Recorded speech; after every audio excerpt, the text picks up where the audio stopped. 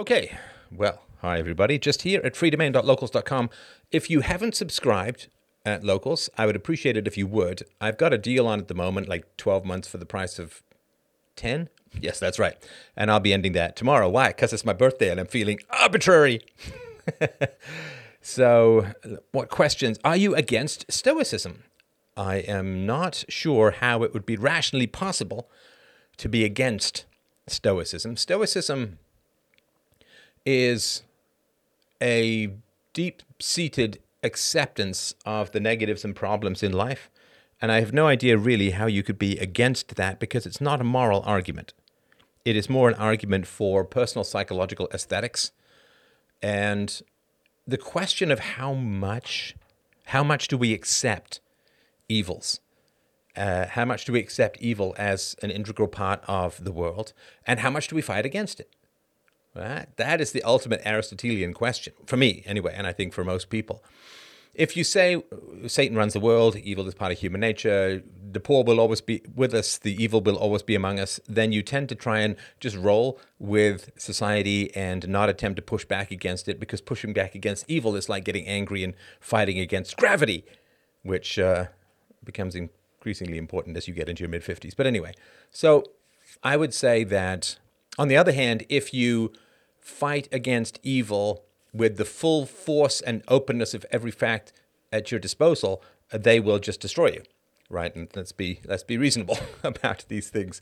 So I think for me, the fight against evil is somewhere in the middle. The two extremes both aid evil, right? So if you look at someone like Joseph McCarthy, the great senator from Wisconsin, right? So he and Richard Nixon fought against communism back when communism was still in its infancy in America. And Joseph McCarthy got destroyed. Physically, he died in his 50s, I think largely from stress. And while, of course, Nixon lived longer, he was also destroyed in terms of his reputation. And people still talk about McCarthyism like it was some kind of weird paranoid conspiracy theory, which it wasn't, of course. So that's not particularly, you can just get destroyed, particularly if evil is gaining control over the power of the state. It becomes, and it's not say, oh, well, I'll martyr my, but that doesn't what happens, because you end up having history rewritten about everything and you end up discrediting your cause. So not fighting against evil, not great. And fighting against evil with every piece of eloquence and force and eloquence and facts at your disposal tends to be a fool's quest. So it is a dance. It is a big, big dance. All right. Find it hard to have a decent conversation with women. They just make no sense. So women are human being, men are human doing. So when women are young, they have the experience, and it's not imaginary or anything, they have the experience of providing great value just by existing. Which is why, as I talked about in the live stream last night, women focus on becoming ornamental and men focus on actually getting things done in the real world. And there's nothing wrong. You can say, oh, one's better than the other. It's just how people evolved. It's just how the world evolved. So there's nothing wrong with it. And so for women, you think of the woman I dated when I was younger. Very pretty. Very pretty. And you know what very pretty means for men? Lower your standards. Lower your standards of reason. And this woman believed that she was psychic. She just was psychic. Now, I, of course, said, the amazing Randy has like $1 million sitting in a vault somewhere for anyone who can prove psychic abilities. You know, hey, I'll go splits with you. Let's fly and go collect this $1 million. You just have to show that you're psychic. To which, of course, she responded, as everybody does, it doesn't work that way, man. It just doesn't work that way. In other words, it's not under anyone's control. So why is it that women tend to be into more irrational things? Because guys want to have sex with them and therefore will not speak too much sense to them for fear of being rejected. And that is just part of life. It's part of nature. And women do wonderful things in the world. They raise children. They keep households together. They pass values, or at least used to, from one generation to the next. But the basic reality is that women don't have to make as much sense when they're young because they're pretty. And because men allow this to happen, right? So, are you still intending to have a presentation on the book of Revelation? I am. I want to do the bookends, right? I want to do Genesis and Revelations. And I'd like to do an analysis of the book of Revelation slightly, or at least shortly before I can just point out the window and say, look, right? Let's see here. Can an anarchist society exist without hierarchies? So Bakunin, a Russian anarchist, said, people think that I deny authority as an anarchist. Nonsense. I recognize the authority of the shoemaker in the making of shoes, of the dentist in the cleaning of teeth, and so on. So it depends what you mean by hierarchy. Is there going to be a hierarchy of coercive centralized power? No. Is there going to be a hierarchy where some people are paid more and worth more in the economy than others? Absolutely.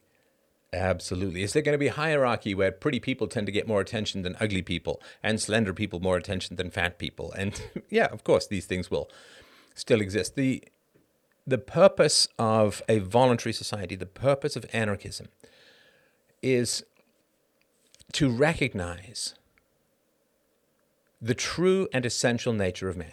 See, every utopian society, and we live in a utopian society at the moment, a utopian society is fundamentally predicated on the idea that human beings have no essence that cannot be transformed by ideology. Right? So this is called the new Soviet man under communism. So under communism, you were going to let go of selfishness and the desire for profit. You were not going to have any greed. You were going to selflessly work for the common good, blah, blah, blah, right? And it was going to be the new Soviet man. We're going to completely rewrite humanity because it's radical environmentalism insofar as people say, well, it's just the environment that determines the nature of man. And it comes to some degree out of existentialism, although it predates existentialism. The idea in existentialism is that existence precedes essence. Right? So you are before you are anything. So a human being is a complete blank slate and can be written on by just any ideology. And any ideology can rewrite humanity in the image of the ideal man and the ideal woman, and it'll be totally fine because human beings have no essence. And so all utopianism, like multicultural societies, are predicated on the idea that human beings will not be tribal. Why? Because we'll say, don't be tribal, and lo and behold, we will just not be tribal, right? Now, that's a pretty big dice roll when you think about it, because if it turns out we are tribal, as we can see in South Africa, well, it's not particularly positive in terms of outcomes. And so when you recognize that environment and genetics, you can't look at one or the other when it comes to humanity. It's sort of like saying, what's the size of a football field? Well, it's length and breadth, right? And so you can't look at the size of a football field using only a line. You have to, you maybe figure out how long it is, but it doesn't tell you how wide it is. So it doesn't really tell you how big it is. So the fundamental proposition of all ideologies is to say we can create an entirely new human being unrelated to any evolutionary factors. We can create an entirely new type of human being based on ideology. And based on ideology, the human being's essence can be completely rewritten by the language of sophists. You have no identity. You have no evolutionary absolutes. You have no essence as a biological species. All of your evolved over billions of years, all of your evolved characteristics can be completely rewritten by words on a page. And you can see this happening all over the place in terms of male and female and ethnicity and so on, right? And so this idea is that, if we say X, then all who resist it are wrong and all who accept it are good, right? If we say a race is a social construct, okay, well, Does that reference biology? Can doctors say that and still be good doctors treating different ethnicities? Well, of course not, right? But if you say it and everyone accepts it, then somehow the category of ethnicity or race ceases to exist. And somebody was writing to me about how he pointed out that different races have different bone patterns or bone structures, as of course do men and women. Women have the wide pelvic bones and so on. And this is, of course, how crimes are solved. This is how anthropologists figure out who is who. And, of course, they were considered to be a Nazi for pointing out a basic biological fact, because the ideology demands that we erase all facts and tendencies and realities, because the language that is used completely dominates the reality that is. And that's liberalism, that's leftism, which is when we say something, we rewrite reality, and we can completely cut off people from their past and reshape them as entirely new human beings based upon the power of language and of ideology and rewards and punishments, right? So it is insanity masking as sanity and tends to produce diagnoses of mental illness on the part of the sane, right? Just as in Soviet Russia, if you didn't like communism, you must be clearly insane and would have to be drugged. So when you sort of understand that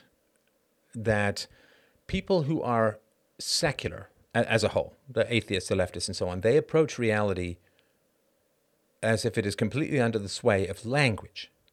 And anybody who doesn't reform themselves on the basis of the demanded language is an evil resistor, a counter-revolutionary, an obstructionist, and so on, and must be destroyed.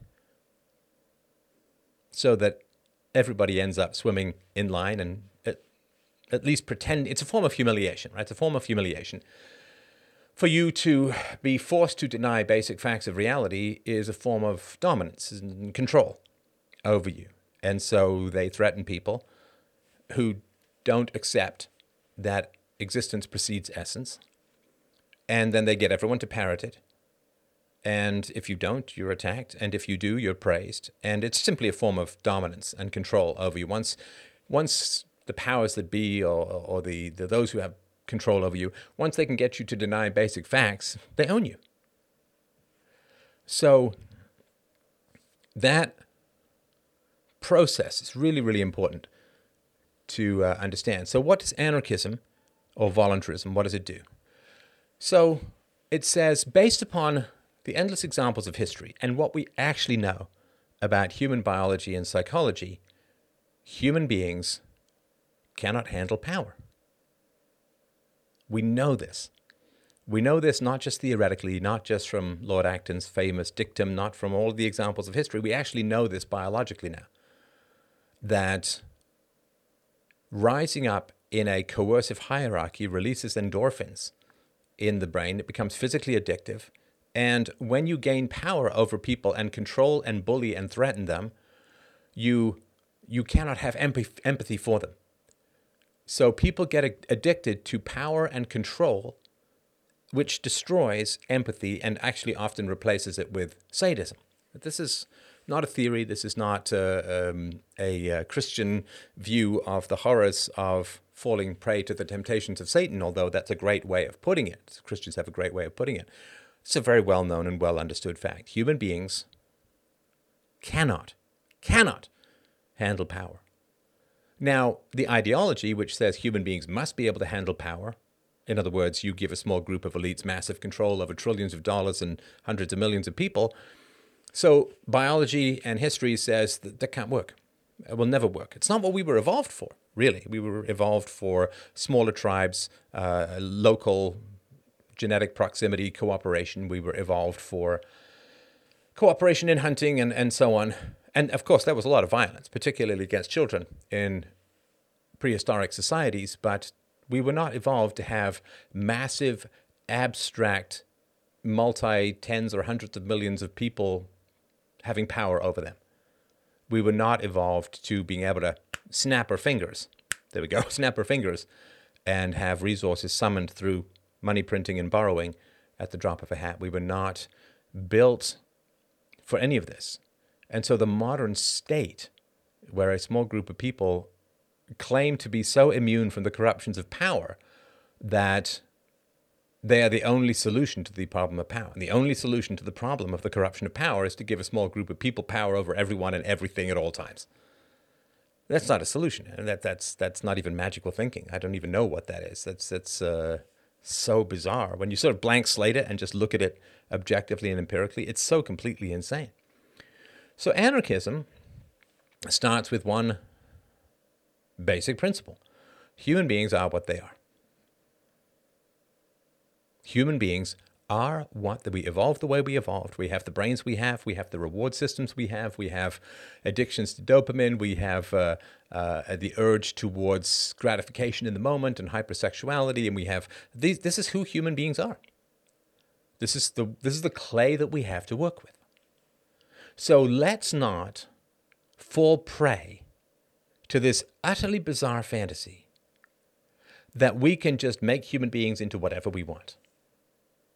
Because that's a sign of insanity. And I'm not kidding about that. That is genuinely a sign of insanity. Right? Like if you're making a wall with your dad, right?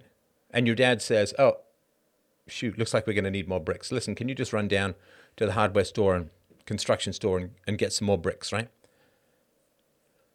And you head out there, the construction store is closed, so you pick up a couple of bags of earth, right, from the plant store. And you come back and you say, here you go. And he says, wait, no, what are you doing? Did I stutter? What are you doing? I told you to get bricks. And you're coming back with bags of earth.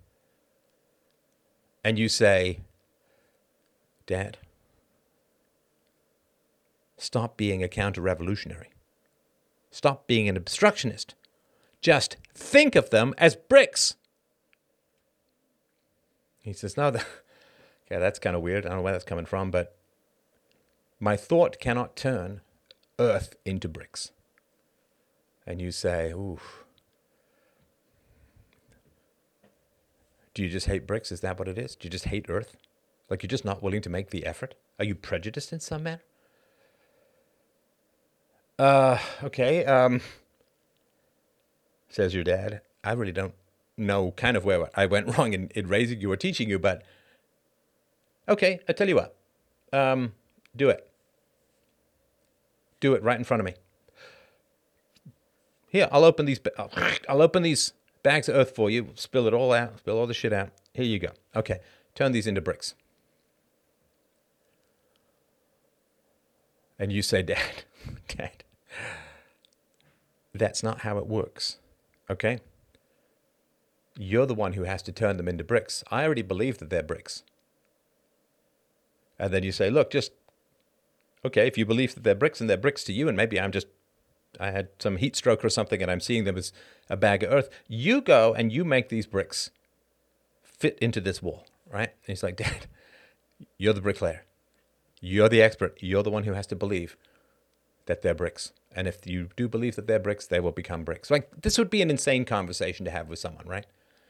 But literally, this is what happens, is people say, I don't like human nature the way it is. I don't like how humanity has evolved. I don't like the inbuilt preferences of humanity.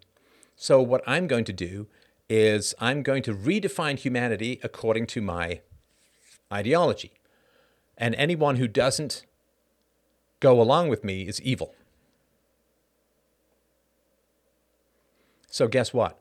We evolved to care for ourselves. We evolved to care for our family, our friends, our local community.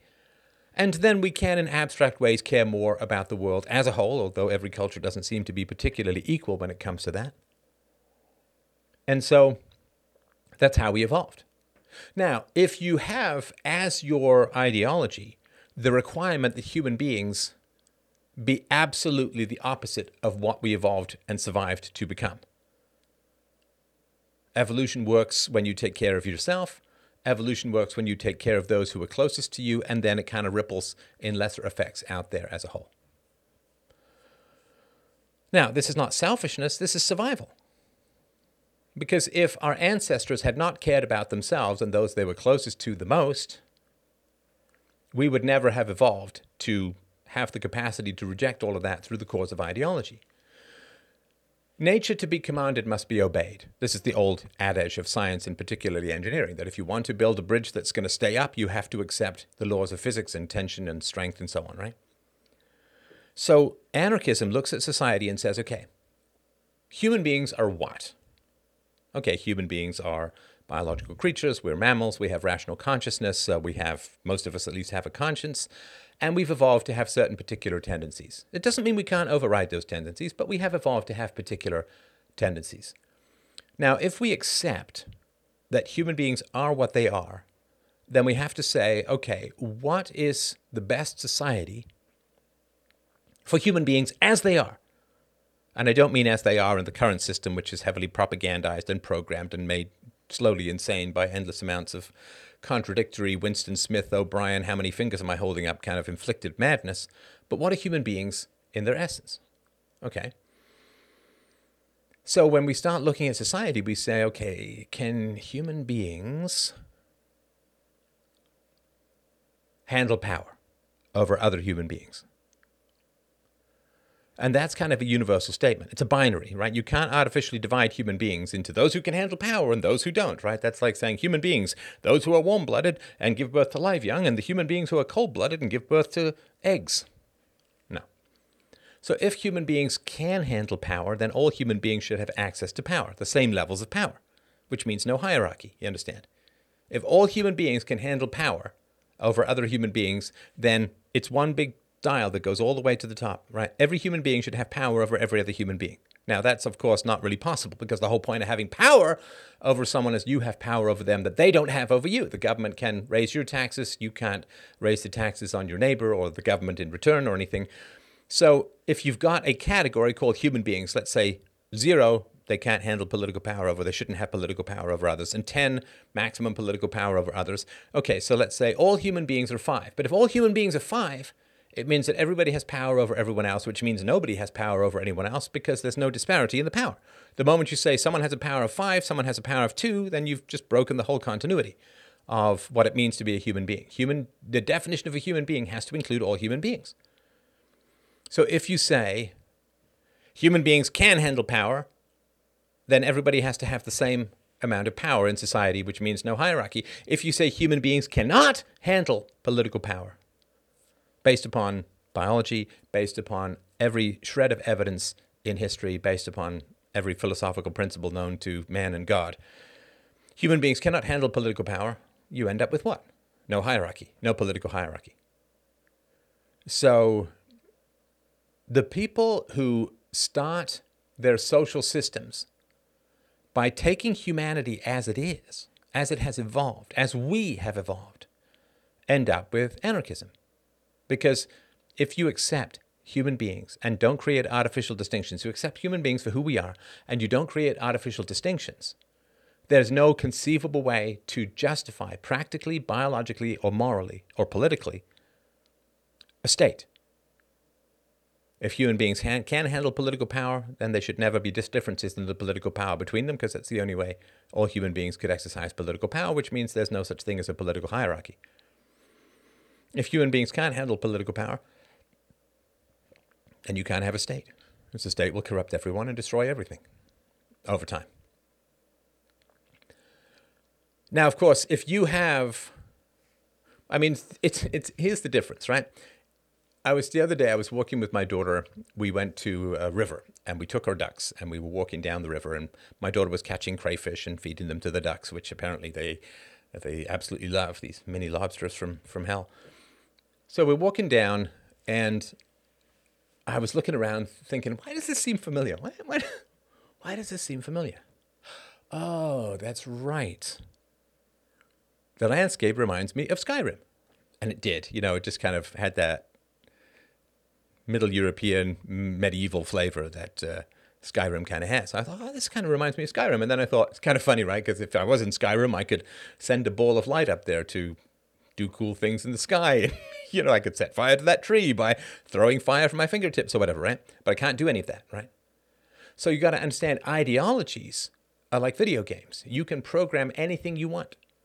In a video game, if you want a person to be able to fly, You can make that happen like that. If you want people to have magic, you can define anything, you can redefine anything, you can give anybody any power that they want.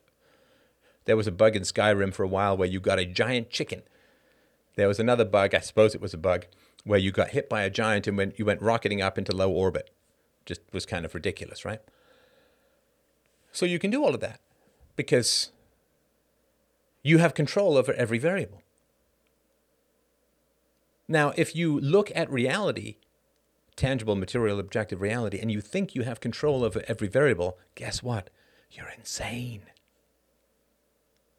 You're insane, and you won't last because you'll think you can fly and you'll jump off a building and you'll die.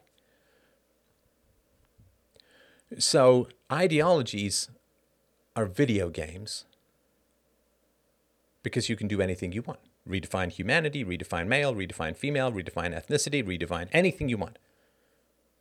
Now, of course, if you were to live in the real world but think you were in Skyrim, right? And let's say some bear came charging at you. Well, in Skyrim, what do? You light it up with your fire spell or whatever, right?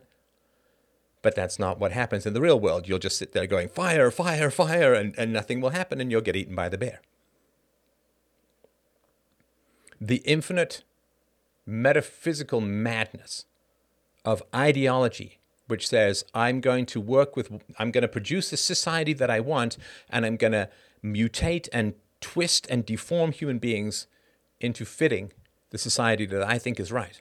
I'm going to take humanity in a state of society, they say. I'm going to take humanity. I'm going to divide humanity into the 99% who can't handle power and the 1% who can benevolently wield power. Not only can they handle it, it's absolutely wonderful. And I'm going to both call these things human beings, even though they have opposite principles. Can't handle power, corrupted by power, not only not corrupted by power for the 1%, but it's the only way that society can be moral. But that's, philosophically speaking, that's TFN. Totally freaking nuts. Totally freaking nuts.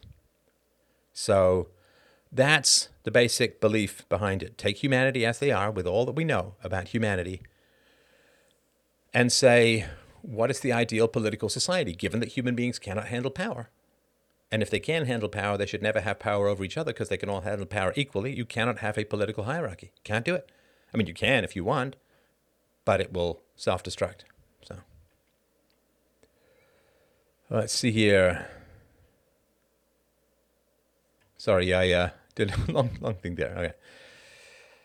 All right.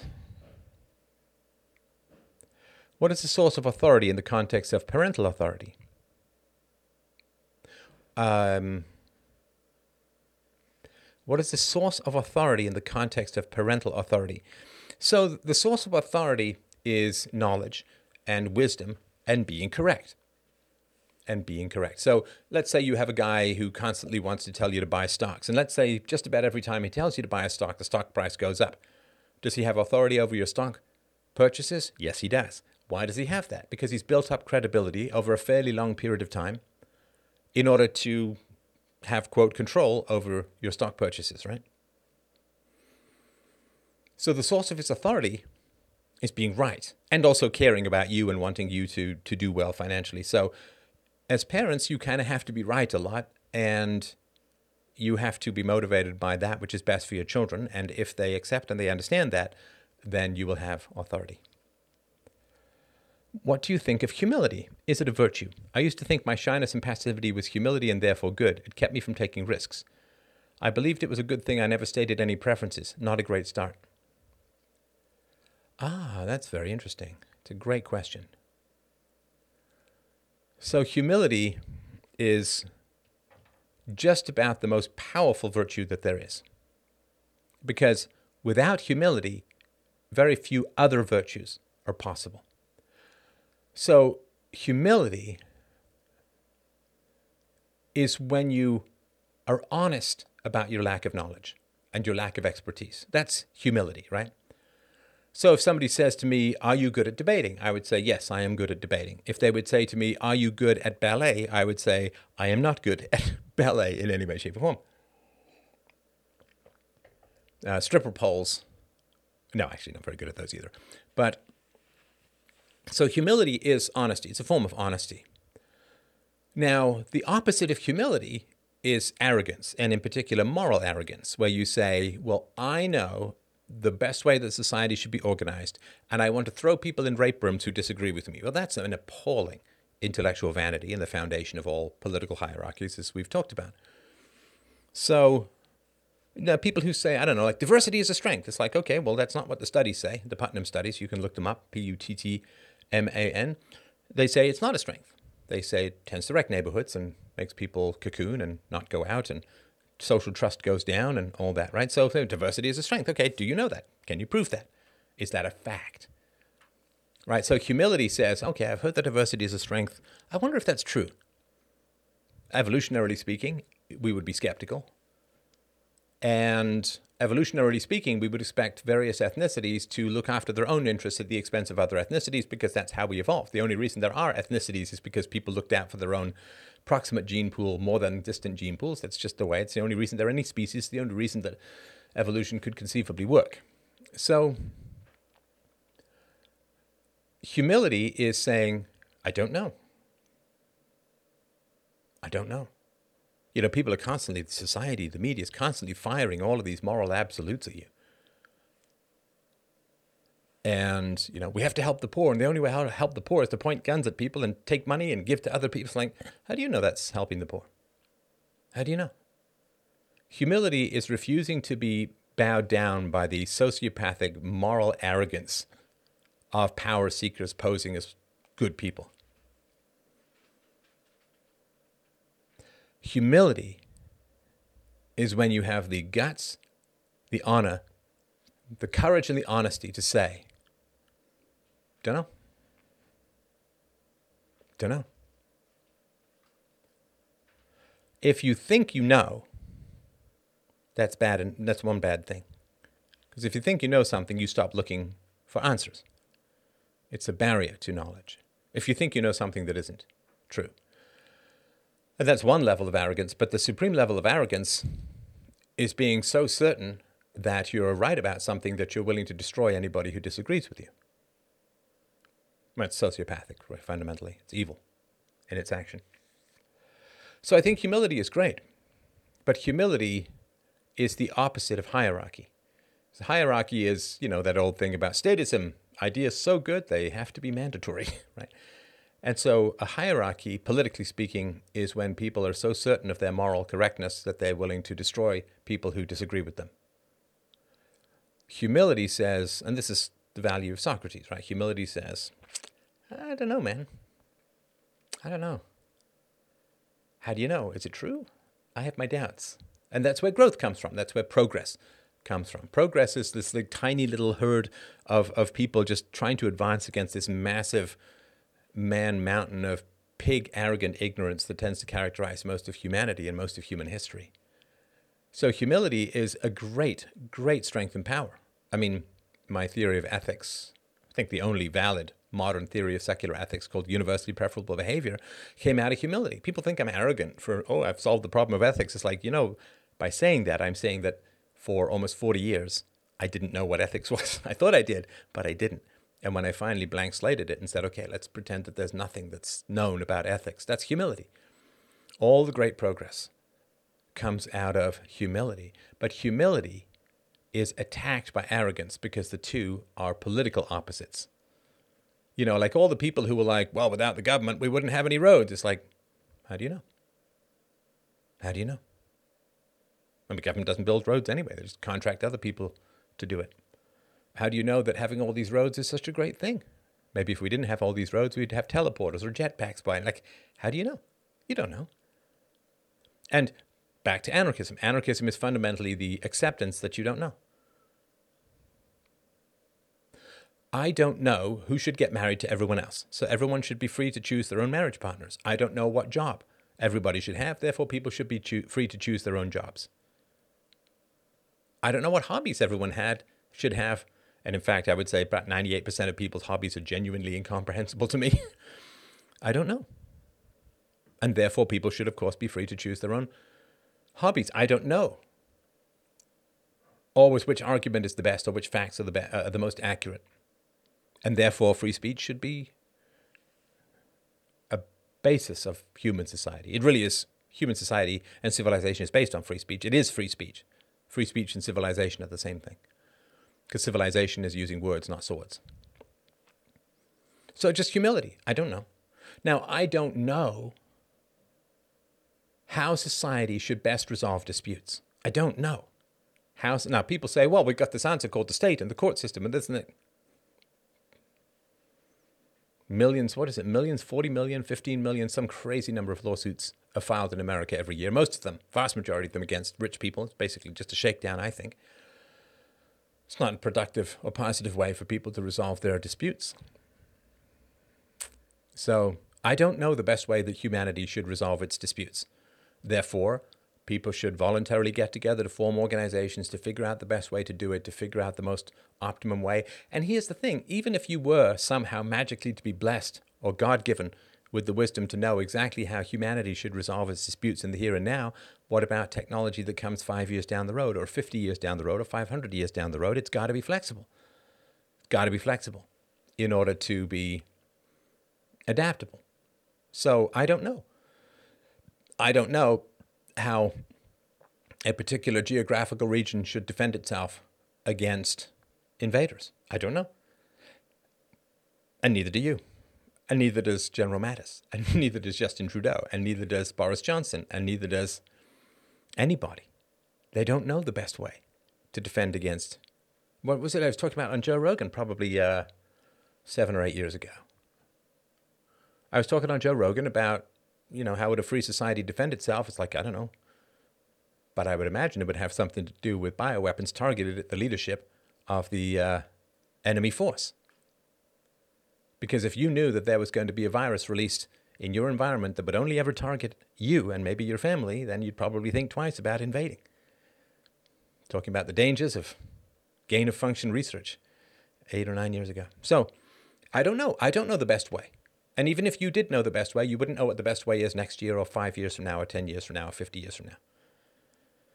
I mean, people say, well, you got to have a big army and a navy and an air force in order to protect your borders. It's like, well, America is putting more effort into protecting borders in the Middle East than it is to protecting its own border. So that's not working. Like, nobody knows. You don't know. I don't know.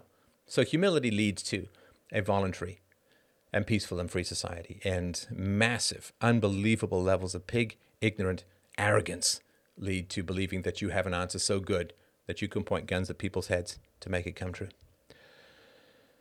All right. Question for Steph. I have noticed over the years that I really dislike being told what to do by authority figures, even if it turns out later they were correct. And it was in my best interest. Is it something from my childhood? Well, no, that's something from your present. That's something from your present. And you should feel that way. Because by the time you're an adult, you should have internalized those standards and values that keep you safe and protected. You shouldn't need to be told what to do. As an adult, you should have internalized those standards.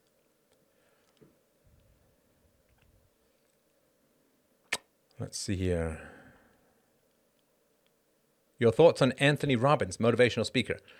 Well, he's a big guy. He's like that meme of that giant jawed, stubble-bearded guy with the grin. Yeah, I mean, I think he's fine as far as personal growth goes and all of that, but he's still not going to save the West or anything. Like, there's no talk about the really essential and important issues to do with people as a whole. It's always a big challenge, when you say to people, self-actualization and personal honesty and understanding your emotions and your history. That's all well and good, but doesn't really help that much if you end up in a gulag, right? So this is why I sort of gone between these two poles as a whole. So, but yeah, he seems like a nice guy and puts out a lot of energy. And I did watch one documentary on him called "I'm Not Your Guru," and yeah, I mean, he faced a lot of child abuse as a kid, and he has turned that into some positive stuff for sure. So, all right. How can it be determined whether a futuristic personality can be manifested, peacefully parented man, or not? New Soviet man. Well, that's non-aggression principle, right? Human beings in their natural state. What is your natural state? The natural state is when you don't have a gun to your head.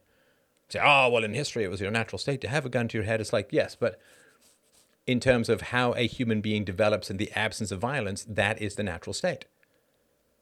Right? If you want to know the natural state of a tree, you don't turn it into a bonsai. You don't move the trunk and manipulate it into something that it's not. You let it grow in its natural element without forcing it to do one thing or the other. And it's the same thing with people. All right. Hey, Steph, after my father fell into a coma, it was very hard on my family, and I do miss my father, but I asked myself why I wasn't more sad. Could weed addiction suppress certain emotions and feelings? Yes, of course. Or could it be because of how he treated me my whole life? Well, I'm sorry, I suppose, but my father died last March. Yeah, it was early on. I couldn't go to the funeral because of COVID. So, yeah, my father died last March. To which one can only say, so he's dead. I'm a practical, empirical guy. I hadn't spoken to my father in probably 20 years. He would still occasionally phone me and leave a message, but I hadn't really spoken to him. Oh, you know, maybe I had a very brief interaction with him and I accidentally picked up the phone without checking it. But I hadn't spoken to him in any real depth. Oh gosh, probably more than 20 years, maybe 30. He had no practical impact in my life. I had no conversations with him. I didn't make any decisions based upon his feedback. Neither did he make any decisions based upon my feedback. We had no relationship. So what does it matter to my life? I don't mean to him, of course, but what does it fundamentally matter if we don't have a relationship and he's above ground, or we don't have a relationship and he's below ground?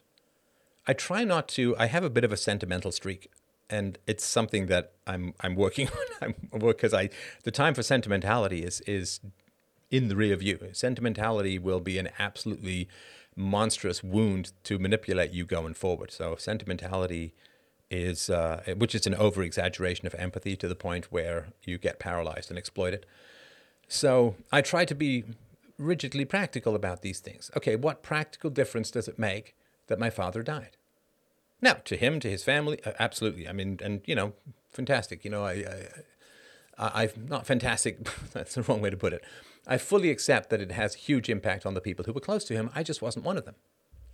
It's like when I was a kid and I was in boarding school, they made us, you'd get a buzz cut and they'd make you write a letter to your father. And I would write, dear, insert name, his first name. And they'd say, no, you have to, he's your father. I was like, is he? I don't really see him.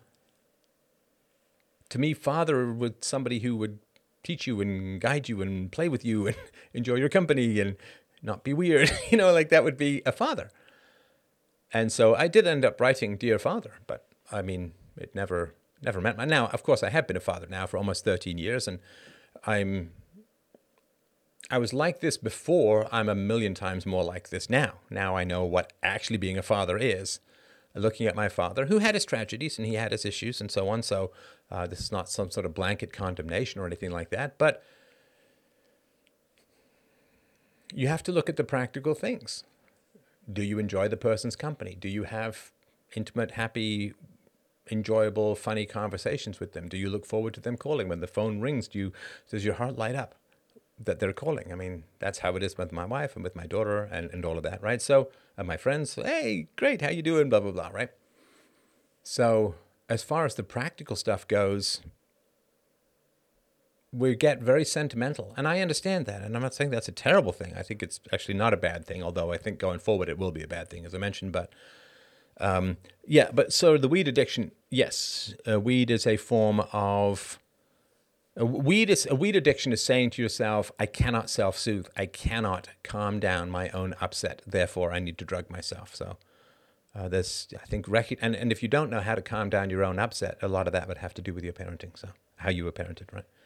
Were you, as a parent, like, did your parents help you to soothe yourself when you got upset as a kid? Probably not.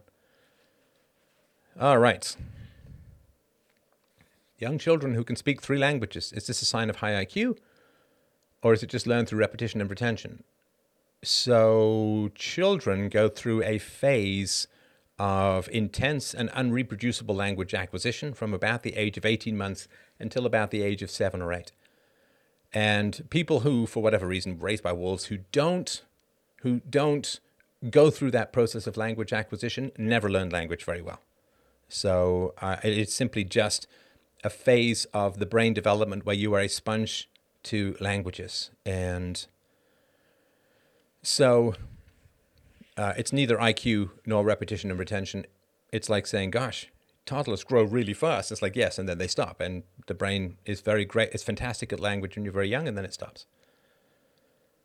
Turned on VPN, and now the stream is working for me.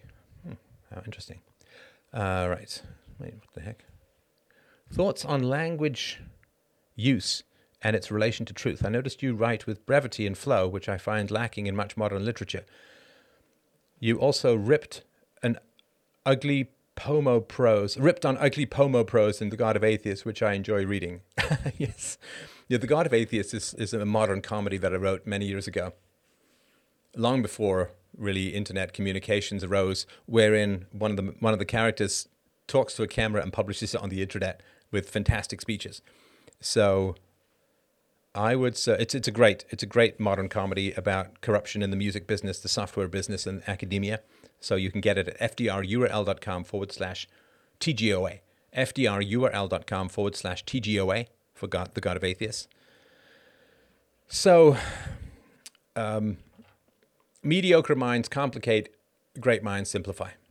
Right. I mean, listen, and I appreciate people's comments. It's like, oh, somebody wrote, I never really understood existentialism. I'm glad you explained it so clearly, and all of that, right? So, and the way I explained, I think, ideology as saying that existence precedes essence, and you can summon into being anything, any human being you want, any type of human being you want through language and pressure and power.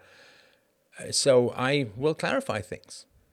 I will simplify and clarify. And the fact that I have come up with a theory of ethics that absolutely proves, even to my opponents, the rational, gosh, I can't remember his name, Rationality Rules, that's the guy. He was a huge critic of UPB. We did a debate on it, and he totally accepted that UPB proves that rape, theft, assault, and murder are all wrong, immoral. And it's like, then I don't care what else he says. He's like accepted the only important conclusions that matter. So yeah, I have a way of talking about ethics that's very solid. And I think that you want to, if you can't explain clearly what it is that you're talking about, you're almost certainly wrong. Because if you can't boil it down to an essence that is communicable, then not only are you not right, but even if you're right, you're not of value. You're not of value. There's no point having, I mean, it's like if you come up with the most beautiful song in the world, you never tell anybody, you never write it down, you never play it to anyone, and you die. What was the practical difference between you having that song and not having that song? There's no practical difference. Anything which you can't summon out of yourself and spray across the world in comprehensible language is a net negative or absence to mankind as a whole. We're all part of the chorus of bringing truth to the world. And if you obfuscate, and if you baffle gab, and if you are aggressive and punchy and violent in your assertions, then you're simply obscuring the truth. All right. Hi, Steph. Recently, I became a supporter, and despite it being, and this is my first time being on the stream. I've followed you since 2012. Well, very nice to meet you. I really appreciate that. That's very kind, and thank you so much. You know, I got to tell you, it's tough. You know, it's tough. Skeptical, critical audiences of all these kinds of shows, right? People who have skeptical and critical audience members have challenges with vaccine mandates and are facing challenges in income, and therefore everyone else who talks to those people is facing challenges in income. So yeah, if you can support, fantastic. I would really appreciate it. freedomain.com/donate. I never hear leftists mention childhood trauma, despite it being the most significant environmental influence in human behavior. And lefties discussing numerous determinism. Wait, did that go on somewhere else, or did that? Oh, deterministic factors in the environment. Right. I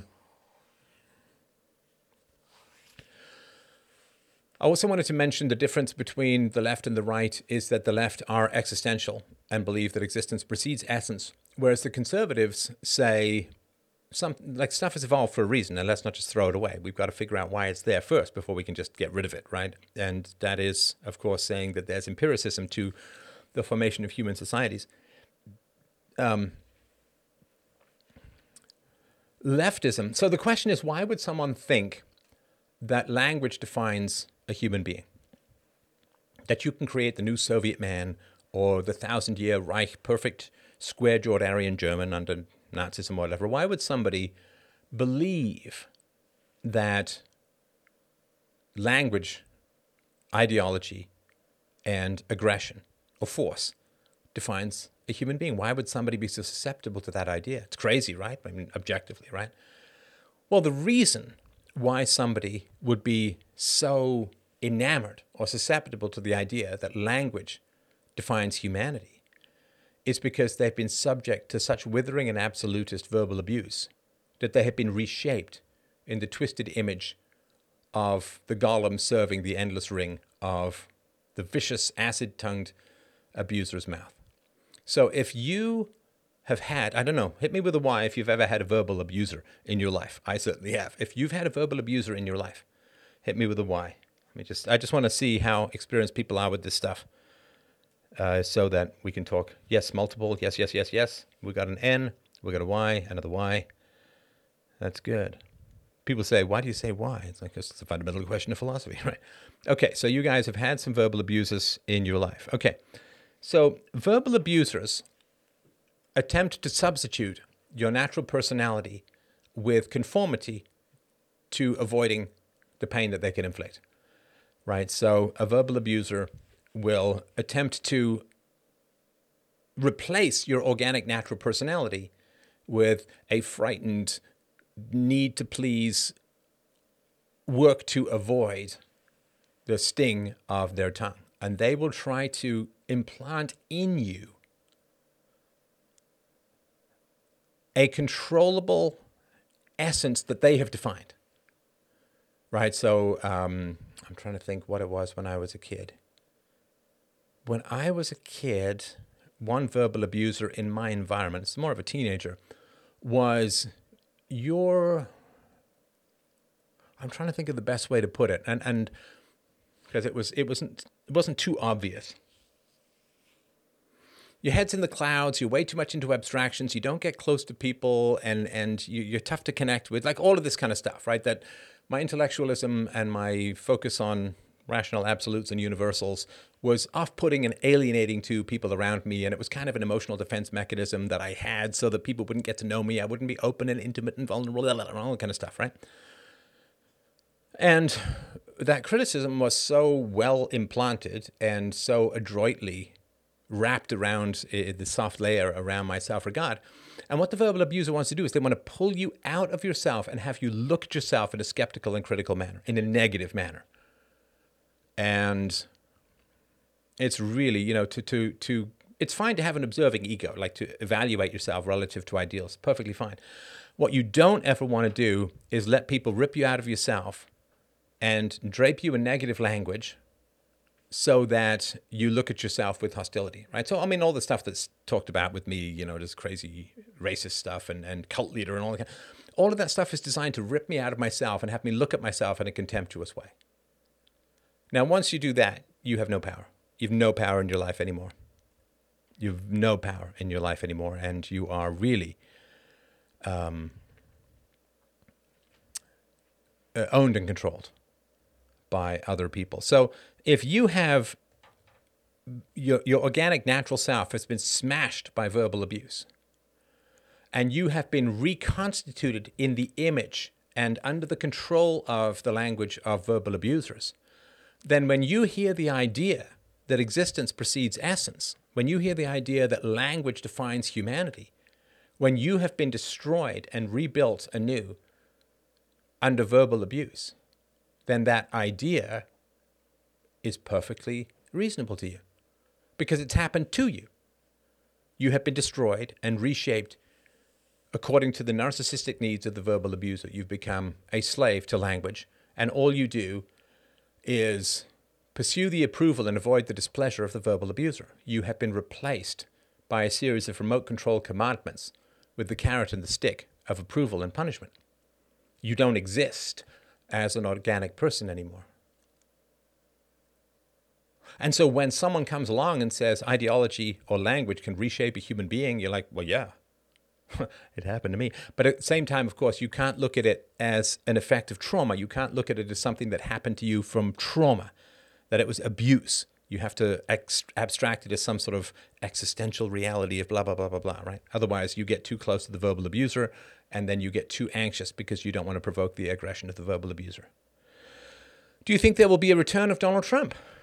I mean, yeah, he may run again. He may run again, but that's why I'm off politics, is that, probably certainly by 2024, there'll probably be another 14 million reliable Democrat voters. So, yeah. Enjoy the reading aloud, but is there an ebook of To Go like there is of Almost? I'd like to read it myself too. I think we're working on it, but I know I'm working on it, but not yet. Sorry. Explains lefty wall of text memes. Yeah, for sure. And I'm sorry, of course, to all the people who had verbal abuse. My father, unfortunately, so much enforced authority and so conformity, he stamped out any hint of myself and told me it was humility. Well, you see, if you can identify that you were abused, you survived. You understand? If you can actually identify that you were abused, you survived. So no, he didn't win. If you can point at your accuser, if you can accuse your abuser, he lost. And you won because you retained your moral integrity and your capacity to identify evil.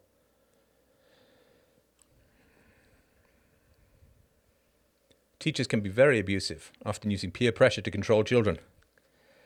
When we grew up and went to school, there were certain teachers who would hurt the children any way they could. Gosh, how does that song go? I should know this. God knows I listened to it enough as a teenager. By pouring their derision upon anything they did, exposing every weakness, however carefully hidden by the kid. But in the town it was well known when they got home at night, their fat and sociopathic wives would thrash them within inches of their lives. Great song. All right. Yeah, teachers humiliate in front of the class. Yeah, for sure. I put, in one of my novels, I put something that happened to me that I was reading a book called Emil and the Detectives, which I actually read with my daughter many years ago. Emil and the Detectives, I read that as a kid, and I was really curious to see what was going to happen because it was about kids teaming together to right or wrong, which I was very fascinated by. And I was looking down, you had these desks that closed. I was looking down, I was reading Emil and the Detectives in the back of the class, and the teacher got really angry at me and said, Mr. Molyneux, if you are so good and you understand all of this, you can get up and teach the class. And of course, everyone tittered like, hey, you're not going to do that, right? And I was like, you know what? To hell with you, man. And I got up and I strode up to the front of the class. And the teacher was a little startled that gave me the chalk, right? And I turned around and I wrote, Saturday, the 12th of April. Here's your lesson. And the kids all laughed. And the teacher said, that's the wrong date. And I said, oh, sorry. I rubbed out the 12th. I wrote down the 13th or 14th or whatever it was. And I said, but it's still Saturday, kids. So you don't even have to be in school. That never happened again with the teacher. Let's see here.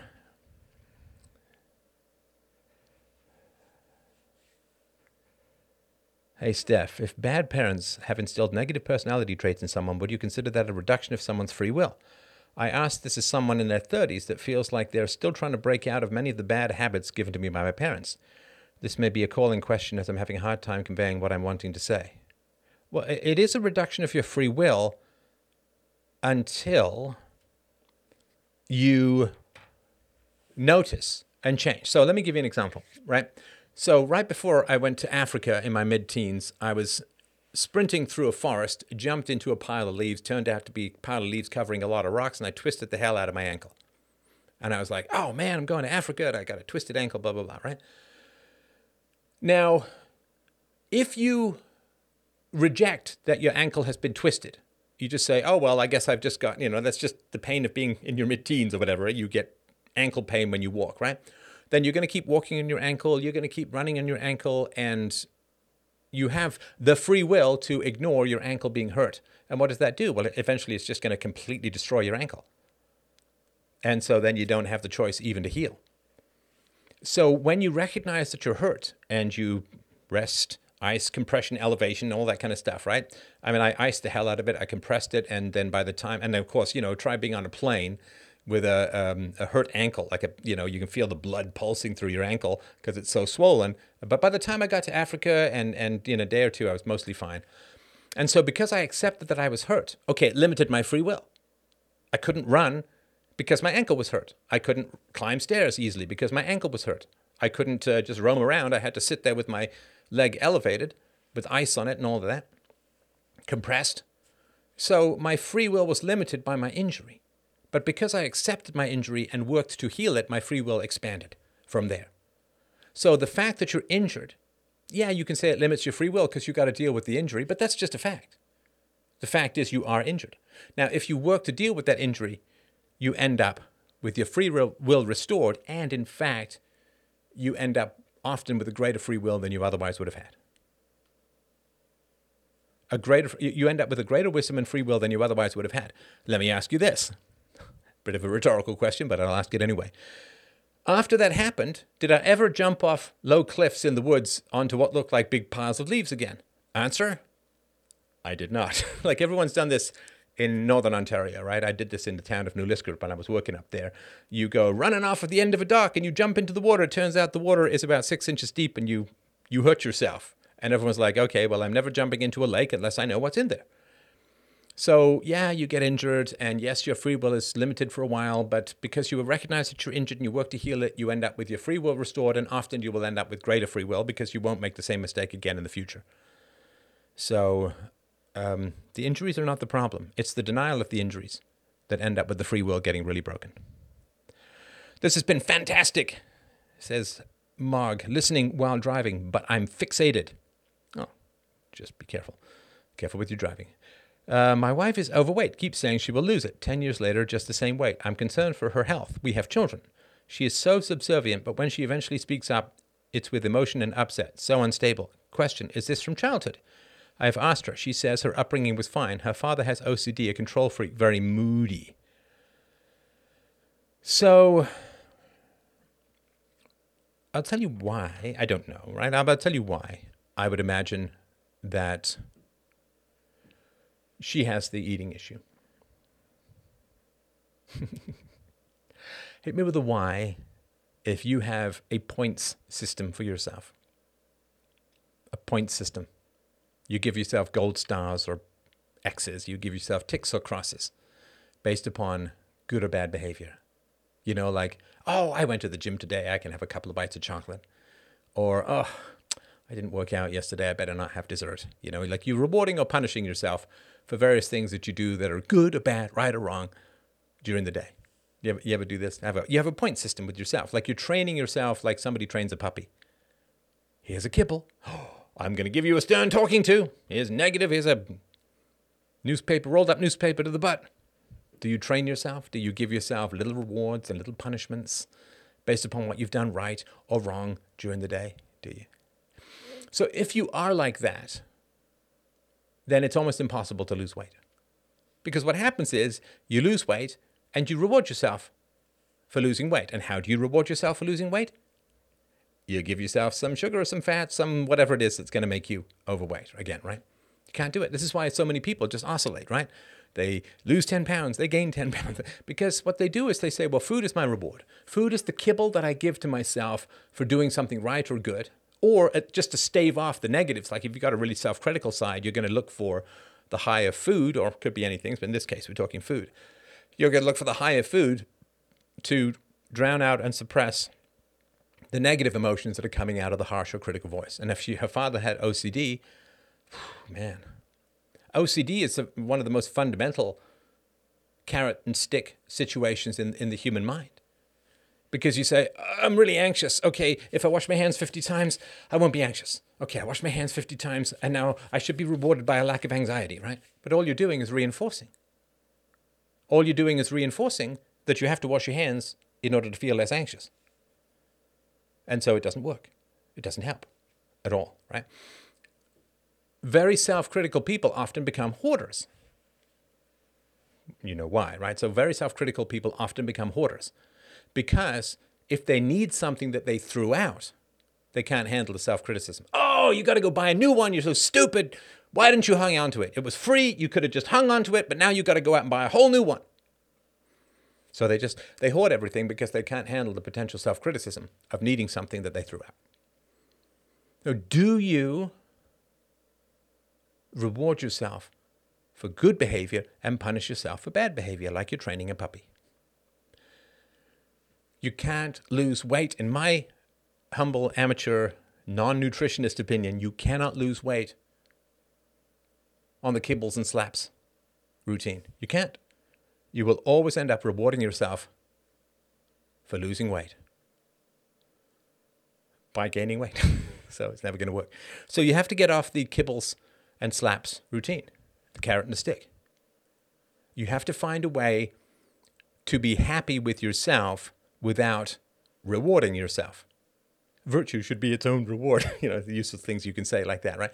You have to find a way to be happy with yourself and happy in your life without the reward. Because when you give yourself the reward, you are always, always, always also giving yourself the punishment. Because the withholding of a reward becomes a punishment. So, if I work out, I can have a cookie, whatever it is, right? Or, I can sit around on the couch today because I worked out yesterday or whatever, right? Okay, well, then you're just buying your leisure by working out and you're manipulating yourself, you're managing yourself, and nothing is for the thing itself. Nothing you do is for the thing itself. It's always for the reward you're going to give yourself or to avoid the punishment you're going to give yourself. And this we inherit. We inherit from parents. We inherit from religion a lot of times. We inherit from school. Kibbles and slaps, treats and punishments, carrots and sticks.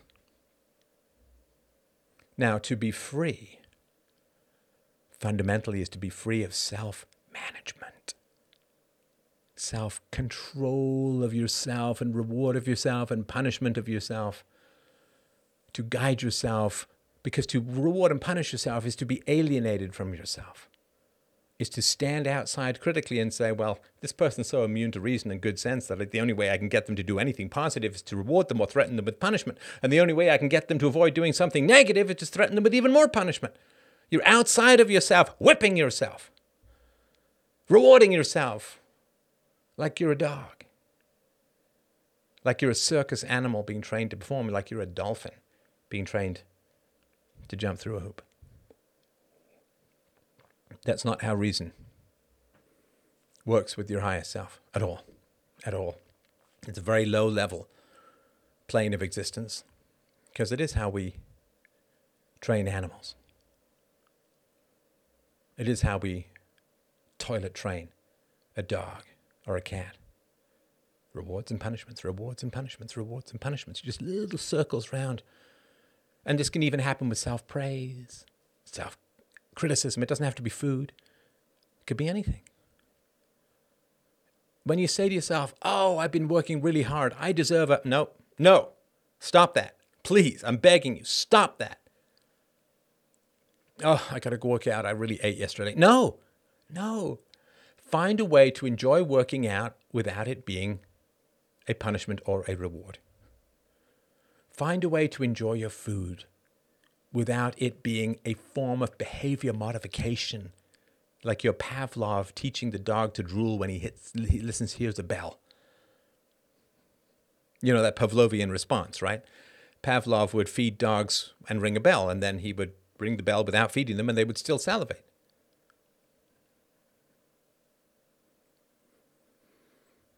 Don't train yourself like a pet, like a dog.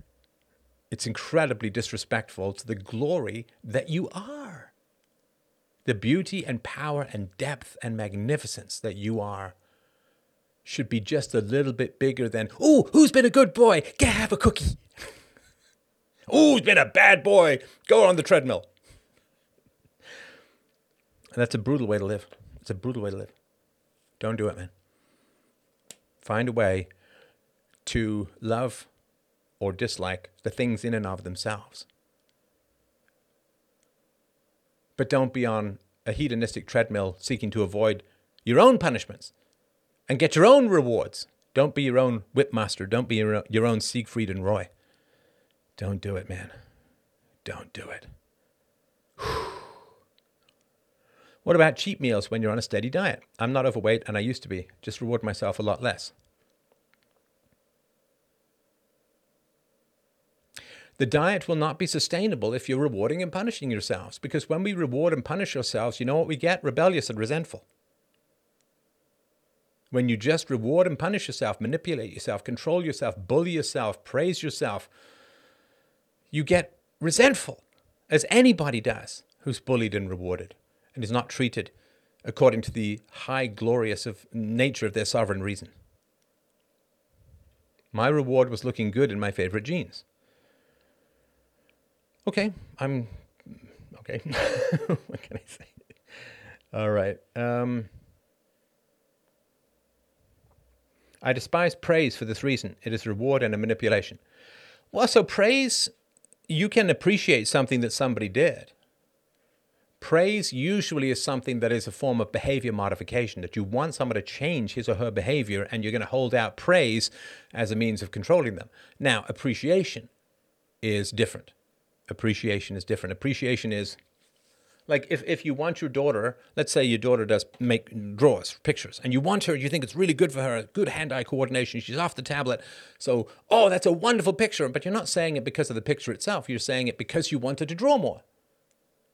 And there's no more certain way than to get a kid to stop doing something than to praise them for effect, to praise them for manipulation's sake. Right? So if you want your kid to not like something, then you praise them for doing it, not for the thing itself, but to control their behavior. And they'll just, their joy will switch off like that. Praising my daughter can be like diffusing a bomb sometimes. She really hates praise. I say, no, hey, I think it's a beautiful picture. I don't care if you ever make another one. That's a beautiful picture right there for me, right? But the moment it's like, oh, good job, like there's this horrible meme. I guess it's a little video of some poor kid in a daycare. The boy's just trying to pull off his mask, and he's like, I don't know, 18 months or 2 years old or something like that. And the mom is like, good job, yay, keep the mask on, yay, yay. I hate that. Oh, I hate that, yay. I hate that, yay, good job. I'm like, it's just manipulation. It's just control. It's just, I'm going to give you positive feedback in order to control your behavior. Ugh, skin crawling. It's skin crawling. How do you handle our praise, Steph, if it's a reward? So the way that I handle your praise is that you are praising not me, but philosophy. Right? I mean, you're not saying, Steph, there's something about the incommunicable essence of you that I love beyond all reason, despite that.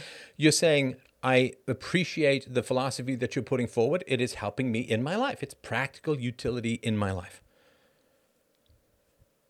The praise is for the philosophy, not some existential abstract version of me, right? Because what do you know me of? You know of me through these shows. You know of me through these conversations. What do you consider it when you occasionally do have a rich meal or cheesecake or something like that? So what I would do, and I do, of course, last time I had cheesecake, who used to have good cheesecake many years ago? A married couple that I used to know. They would take me to Red Lobster, and Red Lobster used to have this vanilla bean cheesecake. Oh, it's like an angel crying on your tongue. And so you just enjoy it for the thing itself, but you don't view it as a reward for anything. You just enjoy it for the thing of itself. You enjoy the taste of the cheesecake, and you must steadfastly refuse to say, I will punish myself for this later. This cheesecake is a reward for working out. You just enjoy the cheesecake for the thing itself.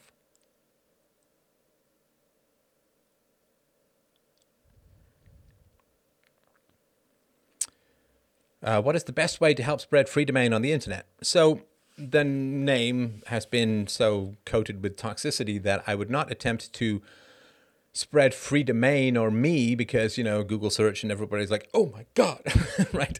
But what I would say is just take the ideas and the arguments and present them. People say, where did you get this from? Say, oh, I can't remember, somewhere on the internet, whatever, right? But, or, thought of it myself. I don't care. That's fine with me. Somebody says, I've lost north of 100 pounds and kept it off. My relationship with food and lifestyle are wildly different than they used to be. Both had to change. Yeah. Good for you. Good for you.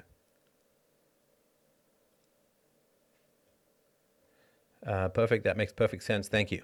I assume that's something to me. So I'm glad it helped. What do we got here? I'm sorry.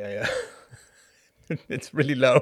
I should find a way to raise the screen so I don't have to crane down like I'm looking at my own balls. Here we go. Enjoying things for their own sake is a hard adjustment to make, but it is a load off your back. You can't ever enjoy anything if it's for an effect. You can't enjoy cheesecake if it's a reward. Because you can't enjoy it for the thing in itself, because you can't have cheesecake next time, because you'll have to punish yourself. You can't just relax, sink into the moment, and enjoy what is.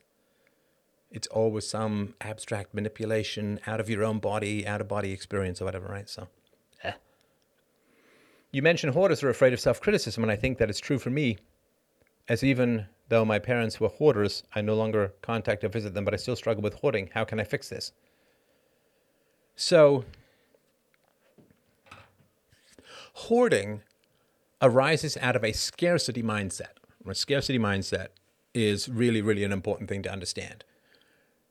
Hoarding, if you think of how it used to be for our ancestors, where it was really, really hard to get food in the winter, right? This is where you got pickling things from. This is where you got breads made. This is where you'd get frozen food. It was really hard. This is why you domesticated livestock and kept chickens and geese and all of that, and sheep and cows. So it was really hard to get food over the winter. And so you would have to hoard. You would have to really ration yourself, because if you didn't make it to spring, you didn't make it to spring, right? So that's a scarcity mindset. I can't throw anything out because it might not be there. It won't be there in the future, and I won't be able to get another one, and I'll be without it, and it'll be really important. That's a scarcity mindset, and it comes from a very sensible place, which is in colder climates. You really, really need to hoard. Now, super cold climates, not so much, because you can always go hunting polar bears and whales and narwhals and seals or whatever it is, right? But for the sort of moderate temperate, like north of Greece, south of Greenland, that's just a summer-winter thing, right? So you've got to really hoard for the winter. So that's good. Now, scarcity mindset is, I don't have enough. I can't afford to lose anything.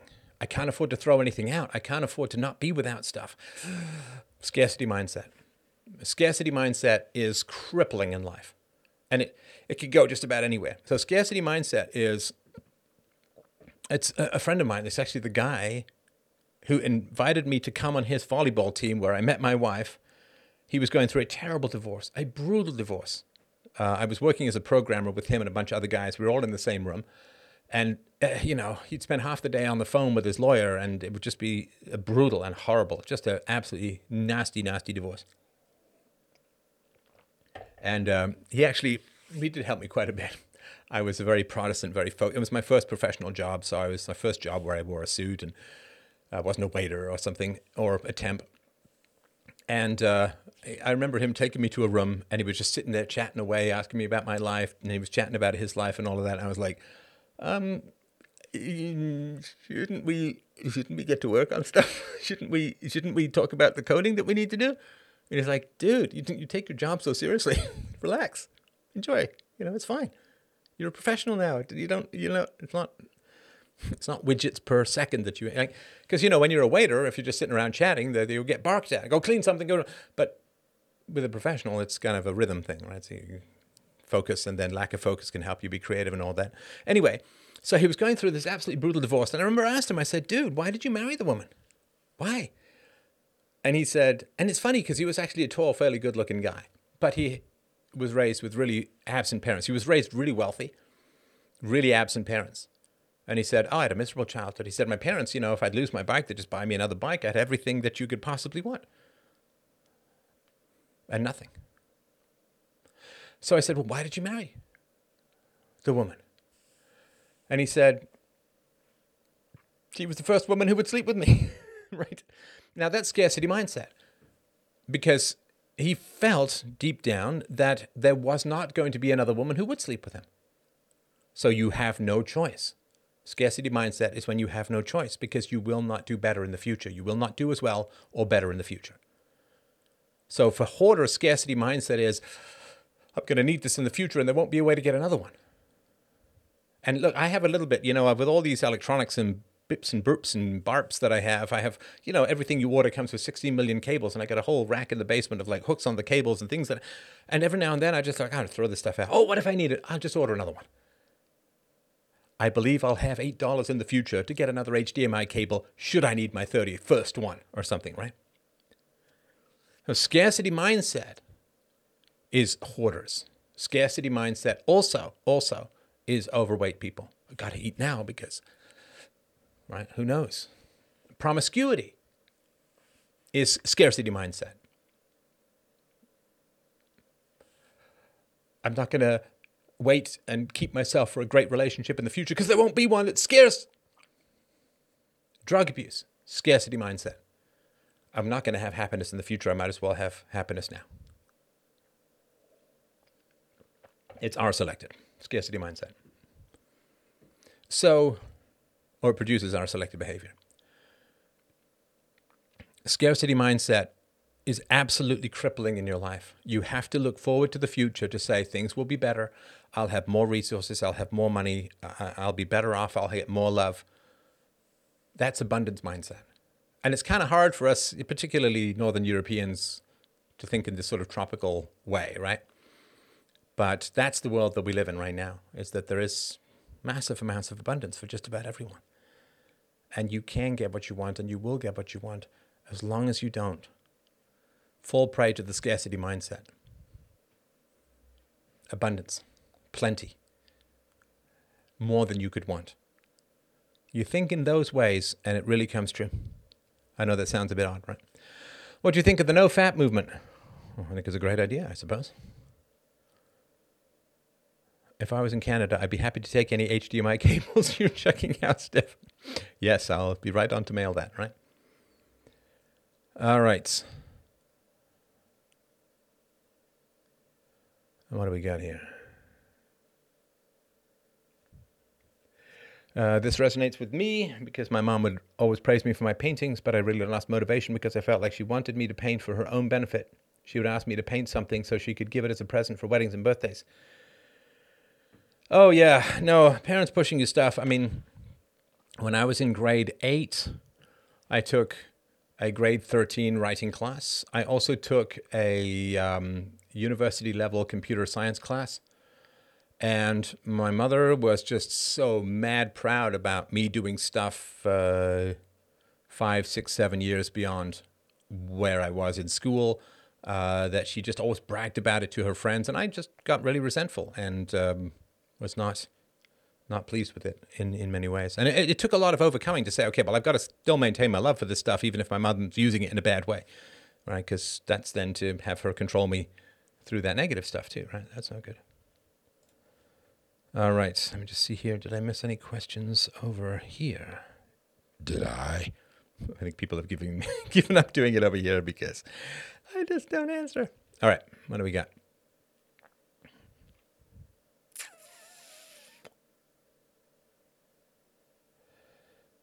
Same with me and my mom pushing me to play the piano. I haven't played in 20 years. Well, don't let them take away piano from you. Just because they're using it for vainglorious means doesn't mean that you shouldn't enjoy it for your own sake. All right, looks like we are winding down. Look at that. Boy, oh boy, does it seem to fly for you? Is it just me because my brain is revving like the Roadrunner's legs? Is it just me? Does it seem to fly for you guys as well? Because I swear we just started like 20 minutes ago. I've lost time. Should I do a show drunk? Should I? Should I do a show drunk? Let's see here. In Melbourne, the authorities respond to any form of protest with violence. Is that a sure sign they were abused as children? Yeah, I would say so, for sure. That was extremely enlightening. I grew up poor, which might explain my scarcity mindset. I am no longer poor, so I shouldn't have issue anymore. Thank you as much. So here's a little trick, right? Here's a little trick. So you have to translate. This is the last thing I'll say. We got minute 40, right? So you have to translate things in your mind, right? So if when you were a teenager, you made $4,000 a year, part-time or whatever, right? And then you get a job for $40,000 a year. you have to take your mindset and divide it by 10. So when you were a kid, right, you'd spend, I don't know, $20 on something.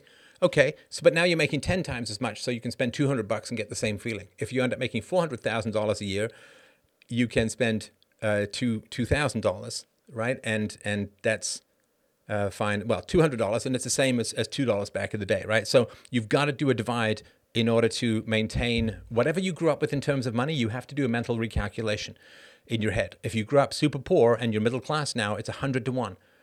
Right, so what used to be $10 for you as a kid is now $1,000 for you as an adult, and you've got to really just recalibrate and readjust these things. All right, that will help you, I think, manage your money better. But that mental recalculation is absolutely essential if you grow up poor, because otherwise you'll just be hoarding and panicking and not enjoying any kind of resources and not enjoying any additional stuff that you have. All right.